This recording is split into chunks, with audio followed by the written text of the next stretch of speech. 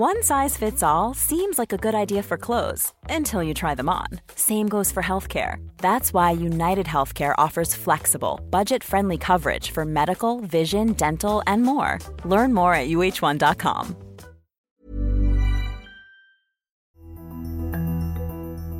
Hello and welcome to the fourth of our World In specials.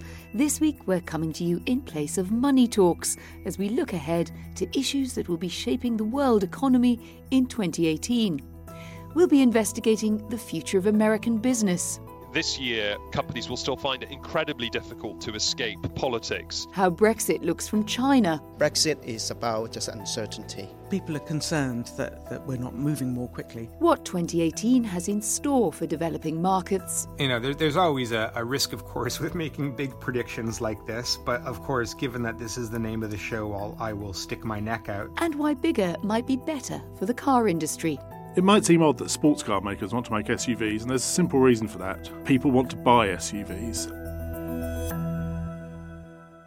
But first, I should introduce my co-host across the table for this trip around the world in the year to come. Daniel Franklin is editor of our World in 2018 supplement. Hello there, Daniel. Hello, Anne. And welcome back. Now, why do you think the economic lens is one that's so important, particularly as we look into 2018 as opposed to at any other given time? Well, it's always important for itself, for the well-being of people. It colours how people experience the year ahead. It also affects so much else. It affects politics. It feeds into elections. It feeds into the state of public opinion. And it affects policies too. So I think all round, the trends in the world from place to place, but perhaps particularly in America, still the world's biggest economy, are hugely important. And I'm curious as to the kind of stories on business and finance that you feel you can look to for something that is going into the year ahead. I understand we take a bit of a risk sometimes with politics. I take a risk on political predictions myself. Business and finance, it sounds a lot harder to guess what might happen. Well, the markets are always hard to predict. And if I was absolutely brilliant at predicting them, I might not be a journalist. I might be doing something very different. But I think that you try to look at what you see as big trends in technology and how that will move business. You try to see the intersection between business and politics, which is, I think, particularly engaging in the year ahead. Businesses are having to become more and more political. And what about Asia? You and I got our dual backpacks together. We went to Asia at the end of the year, partly because we were looking into what was happening, but also we wanted to take the temperature in Asia. And did you think that the mood in the economies was different or perhaps more optimistic than in 2017? I think it's calmer. I think the worries about a Chinese hiccup have subsided. I think there's a sort of confidence that China will carry on powering ahead. Well, we'll be delving deeper into Asian economies a bit later when we take the temperature in Shenzhen. But first, it's time to cast our eyes back to one of last year's predictions and ask the brave predictor to step up to the plate again. That's right. Patrick Fowles, our Schumpeter columnist, stuck his neck out last year with a prediction on American business. We sent our business and finance editor, Andrew Palmer, to see how his foresight fared and to hear his new prediction for 2018. Hello, Patrick. Hi, Andrew. You predicted last year that 2017 would see the end of a golden age of deal-making. How did that prediction pan out? Well, in the US, which is the world's largest market for deal-making, it largely was a lackluster year for deal-making. So total volumes of mergers and acquisitions in 2017 were down by about 16% and well off the highest levels that they've achieved in the past. Although the overall numbers were down, we still saw some pretty big deals last year, particularly right at the end of it. So Fox and Disney, Westfield being sold, Aetna and CVS. So it still feels in some ways as though the tectonic plates are moving, that there's still room for very big deals to happen. Yeah, I would highlight two trends for this year in terms of deal making. First, as you mentioned, is the rise of deals in which incumbent companies seek to adjust to a world in which tech firms have a bigger influence. So, for example, the pharmaceutical distributor and retailing and insurance merger that you mentioned is in many respects an attempt to shore up the company before Amazon enters the drugs selling business in the US. And likewise, the Disney-Fox deal is an attempt by these two sort of grand old ladies of the American content industry to get stronger in the face of competition from video streaming services like Netflix and Amazon again. So one big trend for deal making, I think, is the kind of tech defensive deal, trying to defend yourself against Silicon Valley. The other trend, which I think will probably pick up, is European consolidation. Corporate Europe is very subscale now compared to big American companies. European companies are just too small, and a better political mood and a better economic outlook in Europe may lead to the creation of more European champions. Okay, and just to finish up with some thoughts on the year ahead. Firstly, on sentiment, what's your sense of the boardroom mood in America, particularly in the wake of Republican tax cuts? The mood here is euphoric, and there's a strange contrast between the kind of deeply messed up, pessimistic and pretty depressing world of politics in the US and the economic scene, where companies have an economy that's growing reasonably. There doesn't seem to be a real sign that interest rates are about to jack up or that wages are about to spiral out of control, hurting margins. So the mood is pretty optimistic here in America Inc. And lastly, what's your one big prediction for 2018? Well, what you saw in 2017 is corporate America have a disastrous flirtation with politics. So lots of companies signed up to President Trump's sort of advisory councils, some for selfish reasons, others because they thought it was their patriotic duty. And by the end of the year, all of those companies had left those panels. They found it too controversial. My prediction is that this year, companies will still find it incredibly difficult to escape politics in America. The culture wars over gender, over ethnicity, over conduct are moving from Hollywood and academia into the business world, and people running companies are going to have to be hypersensitive and aware of that. And the tech lash, similarly, is gradually building steam, and Silicon Valley, having had a pretty easy ride politically, continues to face a much more hostile political environment. Well, I'm sure we'll be back to check up on your forecast this time next year. In the meantime, Patrick, thank you very much. Thank you. Our thanks to Andrew Palmer and Patrick Fowles there. Now, America has been important for so long as a global economic engine, but increasingly that is changing. Emerging markets and Asia in particular are, for many, where the action is. Daniel? Well, I think that's absolutely right, but it's also very palpable. I think when we were in China this time, we felt not just the size and the influence and the strength of the Chinese economy, cities that have grown up from virtually nothing to 10, 20 million people over a generation, but also the innovation you feel happening around you, the new business models, the sense that this isn't just a business taker nowadays, it's a business maker and a business innovator. And there's an immense energy, isn't there, even on the streets, as we usually had jet lag on our trip. I think I once went out at 5 a.m. and then it was at 5:30. It was as if the whole economy of the city we were in just seemed to come pulsing into life. And the sheer weight of numbers that you have in Asia is, of course, one thing that's very striking. It's a huge share of the world's population, great numbers of increasingly middle-class people who are big consumers for the world's output and their output. Well, to find out more, we called our emerging markets editor, Simon Cox, in Hong Kong, and two of his colleagues from our China bureaus to hear their thoughts on what the year has in store. This is Simon Cox, emerging markets editor for The Economist magazine, based in Hong Kong. Well, I focus on emerging markets globally, and a number of them face elections that could be quite consequential, particularly in Latin America. I think we'll be choosing 6 presidents in Latin America in 2018, including Brazil and Mexico, the 2 biggest economies in Latin America. And in both of those economies, the elections are uncertain and there's quite a lot at stake. Apart from that, the 2 big fears hanging over emerging markets are the familiar ones. They're that the Federal Reserve in the United States might have to tighten more quickly than we now expect, and that China might slow more sharply than we now think. Both of those fears have been hanging over emerging markets for some time, and will continue to do so in 2018, I think. I'm Simon Rabinovich, Asia Economics Editor with The Economist, based in Shanghai. Asia is in a very good position right now, and the general expectation is that that position, if anything, will be strengthened by the end of 2018, both because of growth within the region and also because of the big globally synchronized upturn. As ever, there are question marks about the sustainability of both the Japanese recovery as well as the Chinese upturn.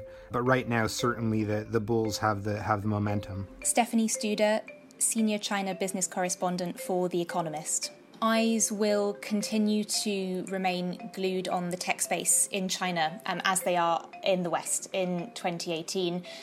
We've seen lots of innovation coming out of Chinese startups and, of course, the established giants. They're known as the BATs. That stands for Baidu, Alibaba and Tencent. They have, however, christened a new tech trinity, TMD, and that's Toutiao, Meituan and Didi. That new generation of rising stars is into things like ride-hailing services and news aggregation.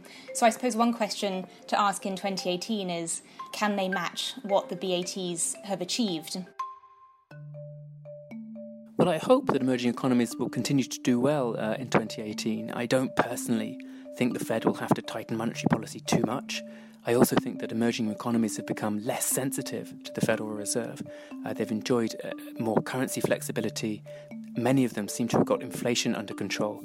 So even if the Fed does have to tighten, central banks in emerging economies don't necessarily have to follow suit. I also think that China should be able to grapple with its debts without too sharp a slowdown. So my hope is that emerging economies will continue to do well in 2018. However, I have to say that the markets seem to expect emerging economies to do wonderfully in 2018, and I'm not sure I'd go that far. So I think emerging economies will do well, perhaps not quite as well as markets now seem to have priced in. You know, there's always a risk, of course, with making big predictions like this. But, of course, given that this is the name of the show, I will stick my neck out. And my big prediction for this year is that although it's fun at this time of year to think about and to contemplate, the big disruptive things that might happen, the potential Chinese-American trade war, the potential for Abenomics going off the rails, or for the Chinese slowdown, really turning into a much more serious one. My big prediction for this year is that, as far as the Asian economy is concerned, it's actually going to be a relatively boring one. A year in which overt trade conflict is actually avoided. It's going to be a good positive year for companies and for economies, and not the most exciting year for headlines. Consumer concerns about data privacy grow among Chinese consumers, and the reason why that's so important in China is that big tech companies find that the data they're able to acquire easily from its 700 million internet users is extremely valuable. But we have seen, just in recent months, some small-scale backlash against this. If that grows in 2018, as I expect it might, that will have a serious impact on Chinese companies. Simon Cox, Simon Rabinovich and Stephanie Studer there. Daniel, you and I were just in China. We also went to a World in Gala in Hong Kong and to some conferences. My feeling was that China is more comfortable than it was at the forefront of the world economy. What did you make of the mood out there, and particularly when it came to looking at the year ahead? I think I certainly agree with that, and there is a sense, I think, coming off not just what's happening in the economy, but also the political reality of an extremely powerful Xi Jinping, fresh from his party Congress. So there is a sense that China is now rivaling America in all sorts of ways in the world. And on the economic front, at the corporate level, I think you feel that with these giant Chinese companies that are going out into the world and becoming global presences now, they have a big advantage just in the sheer numbers of Chinese consumers and the amount of data that is generated by those consumers in using the products. And that gives a terrific strength to Chinese companies using that data, where data is, in a sense, the economic fuel of the future. Well, to find out more, we went to the Britain-China Business Council conference in Shenzhen, one of China's fastest growing cities. somewhere we're going to be hearing a lot more about in the future, I suspect, especially as links with growing global economies like China's become more important to Britain in the post-Brexit landscape. We caught up in Shenzhen with a number of investors and movers and shakers, doing deals, selling their wares. But I started by talking to Duncan Innes-Kerr. He's Regional Director Asia for the Economist Intelligence Unit.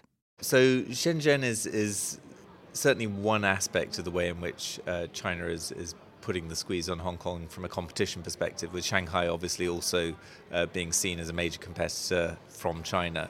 According to Duncan, Shenzhen is definitely a city to watch. Shenzhen's clearly an economically very dynamic city, and within the Chinese context they're seen as being one of the bolder reformers and come up with quite experimental policies. For the Chinese, Shenzhen is also a platform for investing outside China.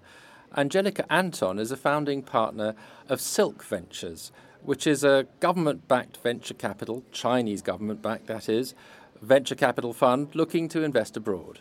Shenzhen definitely provides a scale that companies in the UK and Europe don't have in their local markets, don't have locally. It also has good talent, some of which has been trained in some of the largest corporations in the world, which have their home here in Shenzhen, the Huawei, Tencent and ZTE. When you think Tencent, the big tech companies are based here, how has that affected how the city operates and what it offers? I think it's definitely contributed to the transformation of Shenzhen, and the effect is somehow similar to what Facebook or Apple created in Silicon Valley. It increased rent, it obviously attracted talent into the city, so you see similar consequences here in Shenzhen as well. With Brexit accelerating, the importance of Chinese investment in the UK is stepping up.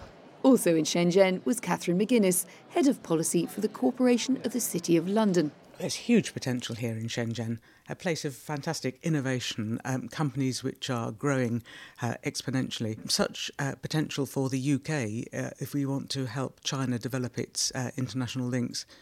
Look at Huawei and the jobs that it is creating in the UK, whether for us in the city, running its corporate treasury there, or in other parts of the UK with its factories, with its apprenticeship programmes. It's having a direct impact on jobs in the UK. There will be no fundamental change. That's John Mew. I'm the COO of ABP Royal Albert Dock, and I'm here to promote London to all the business in Shenzhen. Brexit is about just uncertainty, but if you look at what UK are offering to the business world, would remain the same. Language, law, and a very mature financial system in there. If you're a Chinese investor, what worries you most? I mean, you talk about getting on with it. Is that certainty more important than outcome, or does outcome matter more than certainty? Yes, it's the uncertainty that we're getting messages about. Catherine McGuinness again. People are concerned that we're not moving, that UK and EU 27 are not moving more quickly. People are concerned about what repercussions that might have. But I have to say, what is refreshing about being here is that people do see that those special fundamentals that the UK has to offer will remain, and that gives us a strong platform to build on for the future. For Angelica Anton, Brexit hasn't taken Britain off the list of potential investment destinations. I think Britain continues to offer opportunities to Chinese investors, and overall China as a country does not interfere in other countries' political affairs, so it's just not a matter of concern.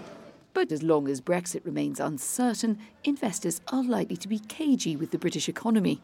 So what might post-Brexit Britain offer to Chinese investors to keep them coming and persuade a few more of them? Rupert Gaither is head of Invest UK.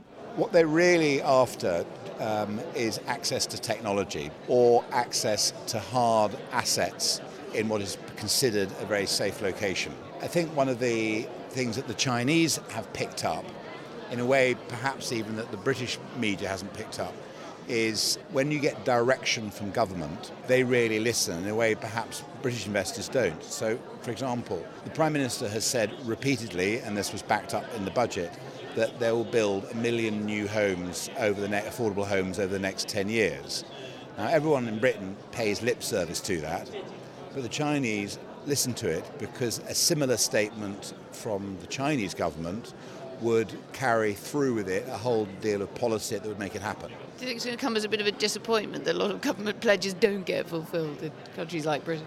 Well, it becomes a self-fulfilling prophecy because the reason a lot of pledges don't get fulfilled is because absence of the right capital. There's a lot of things is uncertain, especially in this time of the world. We don't know what's happening with Korea. We don't know what's happening with our Trump. I don't think Brexit is that important in the China market.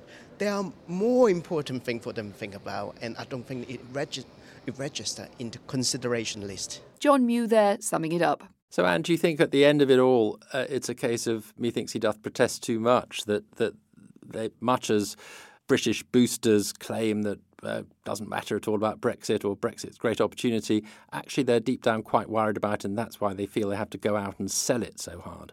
Well, I think there is a sense that Britain does need to sell quite hard in Asia, but I wonder if that would have been different even if we had stayed in the EU. You know, that was a direction of travel. The context is perhaps that there's more of a timeline on it and they'd better get their marching boots on, which is why we kept bumping into so many investors on our travels. Others perhaps laid more emphasis on the fact that they just felt confused and that Beijing wanted to know, roughly speaking, what was going on and when it was likely to happen. One thing that did struck me that I pricked up my ears on was the selling of Britain as the end of the so-called Belt and Road, that it was the terminus, if you like, and Britain trying to position itself as having a bit of a special place in that regard. That was interesting. That's something we're going to hear more of, at least in selling UK PLC to the Chinese. So finally, before the new year, we heard our obituarist Anne Rowe talking about the death of a certain kind of car, a vehicle for nostalgia in her case. But for the car industry, the concern is less what's dying than what's in the queue to take its place. Simon Wright is our motoring correspondent. He's pretty sure that he knows what's revving in the wings. My big prediction for 2018 is that sales of SUVs and their close cousins, such as pickup trucks and compact utility vehicles, will overtake sales of the traditional car worldwide for the first time. For car makers, SUVs are something of a boon. They're more profitable than standard cars, saloon cars and hatchbacks. Consumers seem to like SUVs for several reasons. I think firstly they give an impression of safety. They're bigger and bulkier than ordinary cars. That might not be the case, but at least that's the impression that's given. Introducing the all-new Buick Enclave. Tomorrow's SUV for today's family. Consumers don't seem to be too worried that on average SUVs use slightly more fuel than conventional vehicles. It's not as bad as it used to be, but certainly they're less environmentally friendly. They take up more road space, quite apart from anything else. They use bigger tyres and they use more raw materials to make them. OMG, an SUV from Italy, 500 HP, princess, red dress, hell yes, #blessed, pure power, rush hour. Damn, I need a cold shower. The triumph of the SUV may already have happened. In 2017, Ferrari said that it would be making a sport utility-like vehicle. They're going to call it a Ferrari utility vehicle, but that may not fool anyone. But we have already seen far more. It's not just Ferrari. Other fancy car makers are piling in too. Lamborghini's Urus also comes out this year. Urus is a super SUV because it's a super sport car in a different configuration. It might seem odd that sports car makers want to make SUVs, and there's a simple reason for that. People want to buy SUVs. I think it's probably with some reluctance that Ferrari is making an SUV. They always in the past said that they wouldn't do so, but the lure of the profits from SUVs is just too great.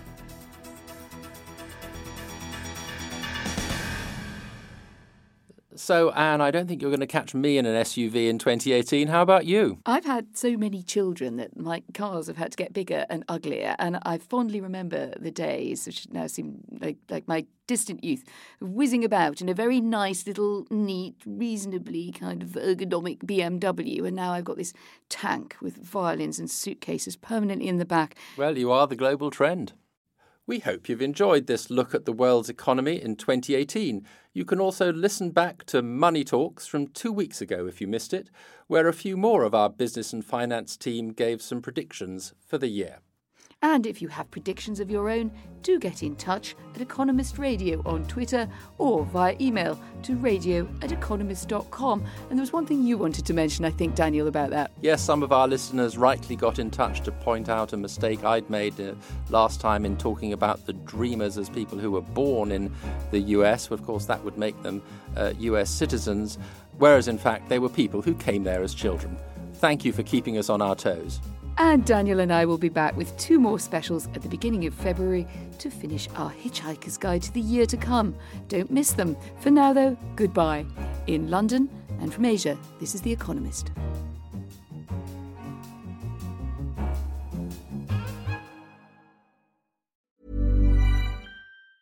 Planning for your next trip? Elevate your travel style with Quince. Quince has all the jet-setting essentials you'll want for your next getaway, like European linen, premium luggage options, buttery soft Italian leather bags, and so much more. And it's all priced at 50 to 80% less than similar brands. Plus, Quince only works with factories that use safe and ethical manufacturing practices. Pack your bags with high-quality essentials you'll be wearing for vacations to come with Quince. Go to quince.com/trip for free shipping and 365-day returns.